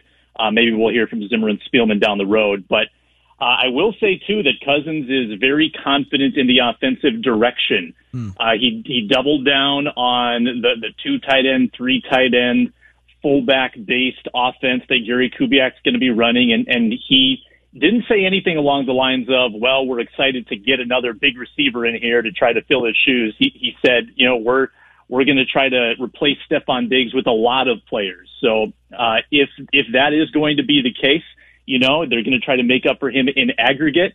Good luck, I think. I don't think you can make up for a Stefon Diggs that way. I don't think that's how it works. It's not like basketball where you just have to, replace a player's points per game. Just his intangible impact is so great that I think that's going to be tough to do. But draft is ahead. A lot can happen. A lot of players could be coming in here that'll change the narrative. I do want to circle back to Kirk Cousins saying that it was apparent that he wanted to play somewhere else, and I want to give like a Joe Pesci Goodfellas, like, apparent how? Like, please do share exactly what you mean. Do you mean skipping practice or tweeting constantly, or is there something else? Now, the matter of whether it was Cousins that he wanted to get away from, I think is hard to figure out. Because they were so complimentary of each other. And you mentioned in the Players Tribune piece, but I also mentioned that I also noticed that someone else was not mentioned in that piece, and that was Mike Zimmer. So, it was very clear, I think, to everybody that he wanted out, and he is now gone. And I saw from just quotes that were tweeted out that, Cousins acknowledged that he was an elite receiver, and he says he's the best receiver he's ever played with. So if Cousins is saying like, oh, it'll be sort of fine because I like the offense, I mean, it's going to be hard to be fine without having Stefon Diggs in your offense. Yeah, I mean, how do you replace his ball tracking skills? How do you replace his ability to separate instantaneously at the line of scrimmage? Right. You just can't do that. And it's good to spread the ball around. Like, we acknowledge that. That's kind of how they got along without Adam Thielen last year. And Cousins alluded to that stretch. He said, well, without Adam, we were able to do this and run the ball. And I think that can be true. But, I mean, let's be honest. This team's looking at a loaded receiver draft class, and they've got their eye on, I'm sure, some pretty high-enders that they think can eventually become the next 1-2 punch with Adam Thielen. But in the meantime, it's a bare cupboard, man. I mean, it's Thielen and then it's Tajay Sharp. Like, it's hard to even know who the clear number 2 is. I forgot they signed Tajay Sharp. Like, so much stuff has happened since they signed Tajay Sharp just in our lives that I forgot right there that he was even on the team. Sam Ekstrom from Zone Coverage joining us here on Purple Daily. So what else? What else do we got? What is Kirk Cousins doing? Is he set up a net in his backyard or something to throw footballs to? Is he creating little wide receiver children and having them run routes in the backyard? Like, what are these guys to do to keep themselves in actual football shape while confined to their backyards and basements and such? Right. Well, from what I gather, this is sort of the Kirk Cousins routine. He works out in his basement, goes out in his driveway occasionally to get in some cardio. Said that he throws the football around with his brother or neighbor. So he is letting a couple people in to help him get the arm loose. And yeah, I mean, I think the virtual meetings with his coaches and teammates can start here in a few days. So then they'll do a little more probably, studying. But at this point, he said it's just about keeping his body in good shape. And he said that he feels like he's in about the same shape he would be if there wasn't a global pandemic. So that's where he's at. I think that the real challenge is going to be integrating these rookies, because they're going to have this massive draft class. Mm-hmm. If Rick trades down as much as he usually does, they're going to have like 15 players and then all the UDFAs, and they've got to get on the same page as Kirk and the offense. And fortunately for Kirk, it's pretty much the same offense with Gary Kubiak. So I don't think the challenge is with Kirk necessarily learning terminology. It's with everybody else getting on the same page. And, I don't want to let this get away, caller. He said that he wants to unlock his athleticism more and do more running. Running. I want to unlock my athleticism too. You've seen me shoot a basketball, Sam. It's not bad, but athleticism is not my thing. So I also am trying to unlock it, and the odds are just as poor as him unlocking his. I feel like every time he took off with intention to run, there was like a linebacker that would just stop him in his tracks. Yeah. When he did try to unlock that, I'm like, no, put it back in the box, man. Have you ever run before? I mean, it is amazing of just like watching the 2009 game last night and some of the small athletic things that Brett Favre would do, just sort of slamming on the brakes here or there, contorting his body to throw the ball. And then when you watch Kirk Cousins, where he really has to be on the right platform and please don't run. Remember when he tried to run against San Francisco and then almost got himself decapitated, and they were like, yeah, that was all right, I guess. Since he didn't die, I guess it was okay. He's just, it's never going to be part of his game. But Sam, I'm curious about, have you been draft simming a lot? Because we have gotten to the point on the show where we are doing themed draft sims. So we are simulating the draft as if Zimmer was in charge and as if Kirk was in charge and as if, whatever. We'll probably get down to Lester Bagley being in charge or something eventually. But, who do you think is it between Zimmer and Cousins? Who do you think is going to be happy, and who do you think is going to be upset or slightly annoyed out of draft night? That's a good question. I mean, to answer your first one, yes, big simmer, definitely simmering quite a bit. But who's going to be upset at this draft? I think probably Zimmer. I mean, I feel like they're going to double down on the offense and probably give Cousins, the pieces that he needs to succeed, because I think you have to outscore teams this year. I think you have to score 30-35 on occasion, because the defense has just lost so much.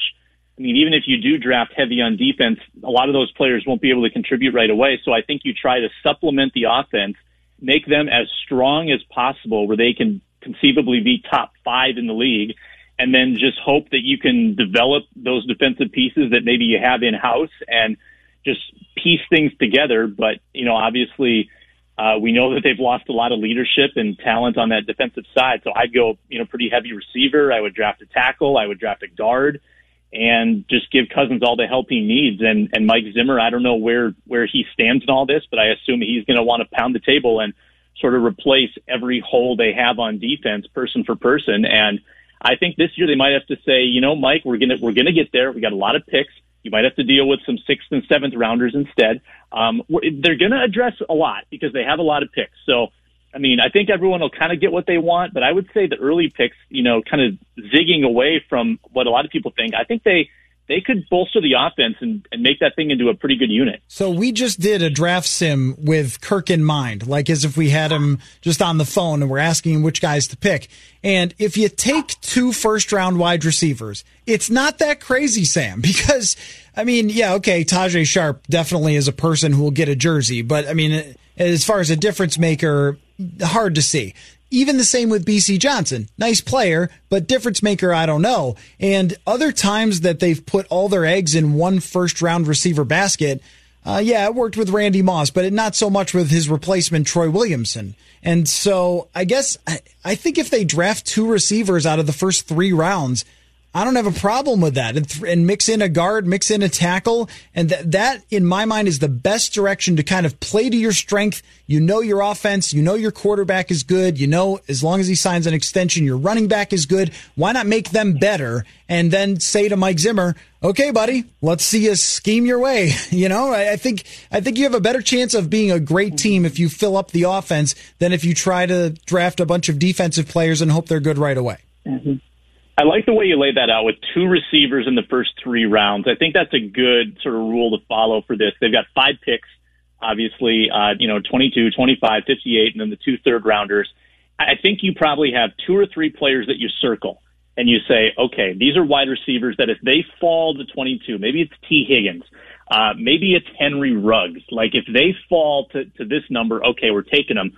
Otherwise, we're going to wait on wide receiver because there's such a depth of talent. We can wait till the 2nd or 3rd round, still get our guy. Then you take somebody in the trenches. You take the best available defensive tackle, best available defensive end, best available offensive tackle. Maybe it's Tristan Wirfs.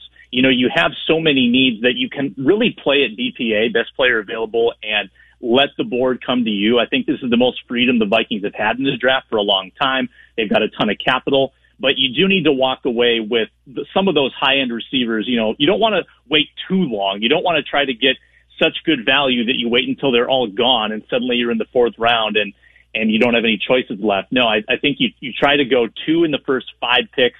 And I think there's awesome value there. Like, there's so much wide receiver talent that I can't figure out who's going to fall. I mean, there's a couple clear, you know, they're going to go in the top 10, top 15. But other than that, I think you can make a case for so many that there's inevitably going to be players available for the Vikings that are going to be considered really, really good.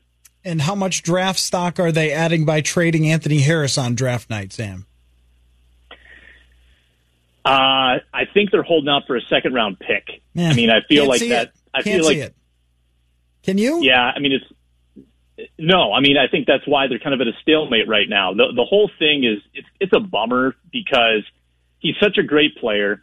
The team obviously wants to keep him around. They don't have the money to do it. He deserves to get paid. He's sort of in purgatory right now because he's got this 1-year tender. You know, does he want to play out this 1-year tender and risk injury and risk losing this unbelievable draft stock that he has right now? But he just plays a position that's a little bit devalued on defense, right? I mean, you want to be a corner, you want to be a defensive lineman, and he's playing safety, and he's maybe the best one in the NFL right now who's, you know, quote unquote available. And yeah, he might not be able to cash in on it right now. So yeah, it's a bummer for the Vikings. It's a bummer for him, and they may have to settle for a 3rd or a 4th. I mean, if they really want to get something, anything, they're going to have to make a concession. And I feel like teams know that, and they're just going to wait it out. Sam, I've been playing Ken Griffey Jr. Slugfest a lot during this quarantining as much as we possibly can. What have you been doing? Like, have you been doing any like old game watching or video game finding? I know that you just had a child, so that's probably keeping you busy. But what else? I'm not big into the old game watching. I don't play video games. I'm painting a picture of a very boring life right now. I realize that. I do keep up with my TV better, so I'm kind of up to date with Better Call Saul, up to date with Westworld. How good was that episode last night? Better Call Saul, unreal, so good. Oh my gosh! I mean, and the week before that too. I mean, the last 2 have been dynamite, and next week I guarantee is going to pack a punch. It's going to be crazy. Can't wait for that. I count down the days until Monday night. But yeah, I don't do a whole lot, man. I'm child rearing, and I walk the dog occasionally. I'm trying to get the lawn looking nice now. It's covered in snow, unfortunately. But yeah, it's a lot of the same day to day. There's not much going on at the Ekstrom house. Sentences like "I'm child rearing" do not get you a better intro than you got for this show, Sam. I'm sorry, Sam Ekstrom from Zone Coverage does great work there, which is why you're on the show, and you can follow him at Sam Ekstrom on Twitter. Well, thank you, and we'll see what disastrous things will befall us on draft night Zoom calls. I look forward to it.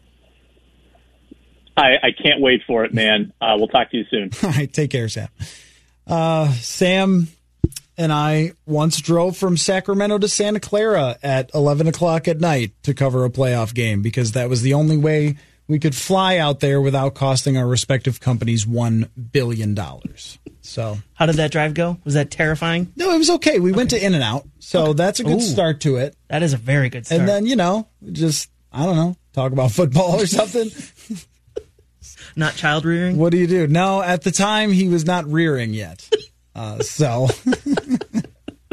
now all right, let's hope that never is said on the show again. I might have to pull that for a drop. Yeah, I had something else that I was going to talk about, and now I am really caught up on that. Christian McCaffrey contract, we dove a little bit into it with Courtney Cronin yesterday, and the debate is still raging on the internet and always will for running backs and when they get paid. And I just don't know what to do about this one, Jonathan, because there's a part of me that looks at this and says, it's always more complicated than it seems. Like, I think Steve Palazzolo on our show really broke it down quite well, that when you have a Christian McCaffrey or Dalvin Cook, they draw so much attention that, of course they're not quarterback. Mm-hmm. No one thinks they're quarterback. In fact, consider what Kirk Cousins is going to make in cash this year versus Christian McCaffrey. McCaffrey's going to get 30-something million guaranteed, while Kirk Cousins got 84 on his last contract guaranteed. So nobody thinks that they're of equal value. But it's really hard to tell me that a guy who touched the ball 403 times last year for almost 2,400 yards isn't worth any money, or that they should just move on from him. And the same thing goes with Dalvin Cook, that it's just hard to tell me that somebody who is as good as he is and touches the ball so often in your offense just isn't worth anything. And you could throw any schmuck in there and they'll do the same thing. I mean, Christian McCaffrey over the last 2 years has averaged 5 yards a carry, 4.8 yards a carry, and 8.1 and 8.7 yards per catch. I mean, that's a lot. I mean, last year he scored 19 touchdowns, led the NFL in touchdowns. Hard not to pay that guy. And, just move on and say somebody else can do the same thing. Plus the fact that McCaffrey is only 23 years old. He's soon to turn 24 in June. And Dalvin Cook is actually older than Christian McCaffrey. He's going to turn 25 shortly by next season. It'll be his age 25 season. But having spent a lot of time watching guys growing up that were really good, like Thurman Thomas, Emmitt Smith, and so forth, and then there was that era where running backs seemed to be kind of back and dominating. Jamal Lewis goes for 2,000, Adrian Peterson, you had your Sean Alexanders at the time, and they were centerpieces of offense. And now what we have is you have to be a Marshall Faulk or a Tiki Barber type to be the centerpiece of an offense, and McCaffrey is that. And considering that the salary cap goes up every year and every contract looks better as the time goes by, it always looks bad when it starts and is shocking when it starts as time goes by. It's hard for me to say, okay, bad idea. Don't pay this guy when he gains like 6 yards a touch, whether it's a pass or a run. It's pretty darn good. So, yeah, it's not the same as a wide receiver like Julio Jones would bring to you, but you're also not paying him like that. That's the thing about this, is if this is the top of the mountain, McCaffrey is still not getting paid like one of the best players in the entire NFL. So and I think it's the length of the deal that should be the key point with running backs. Yep. You shouldn't sign them to the 5-6 year deals. You should keep it to that 3-4 year deal, and that's what the Panthers did. And I think that's what the Vikings probably should do with Dalvin, is keep it to 4 and below. Pay him a lot of money, but over a 4-year time span. Maybe that's the adjustment that has to be made, because with Todd Gurley's deal, the Rams are eating like $21 million in dead cap. It's just absurd. But if you pay a lot of money on short-term deals, let's say with Dalvin Cook, it was a 2-year deal, but a lot of it was guaranteed and it was big money. Would you be mad?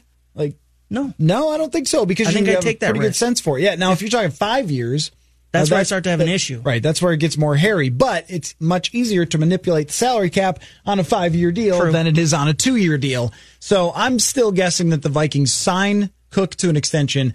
I think that he's going to get the Stephon Diggs type of contract that's like 5 years and, I don't know, what was his, 70-something? I think it's like in that ballpark. I think they'll go 5 years so they can have the lower salary cap hit right away and spread it out. And then eventually we'll get to, 17-game seasons and things like that, and that's how it's going to happen. But when you watch Dalvin Cook play, it's really hard to be like, oh, no, you just go draft anybody. They'll do the same thing. Like, I don't know. It's hard to replace what he does for the Vikings, and yeah. It is, very much so, and the receiving part of it can still grow, I think. So, all right. Enjoyed the show today. Tomorrow, Sage Rosenfels will be back. Courtney Cronin is going to be back for Hour 2 tomorrow, so a lot to discuss as we march toward the NFL Draft. Mackie and Judd with Rami coming up next on Score North.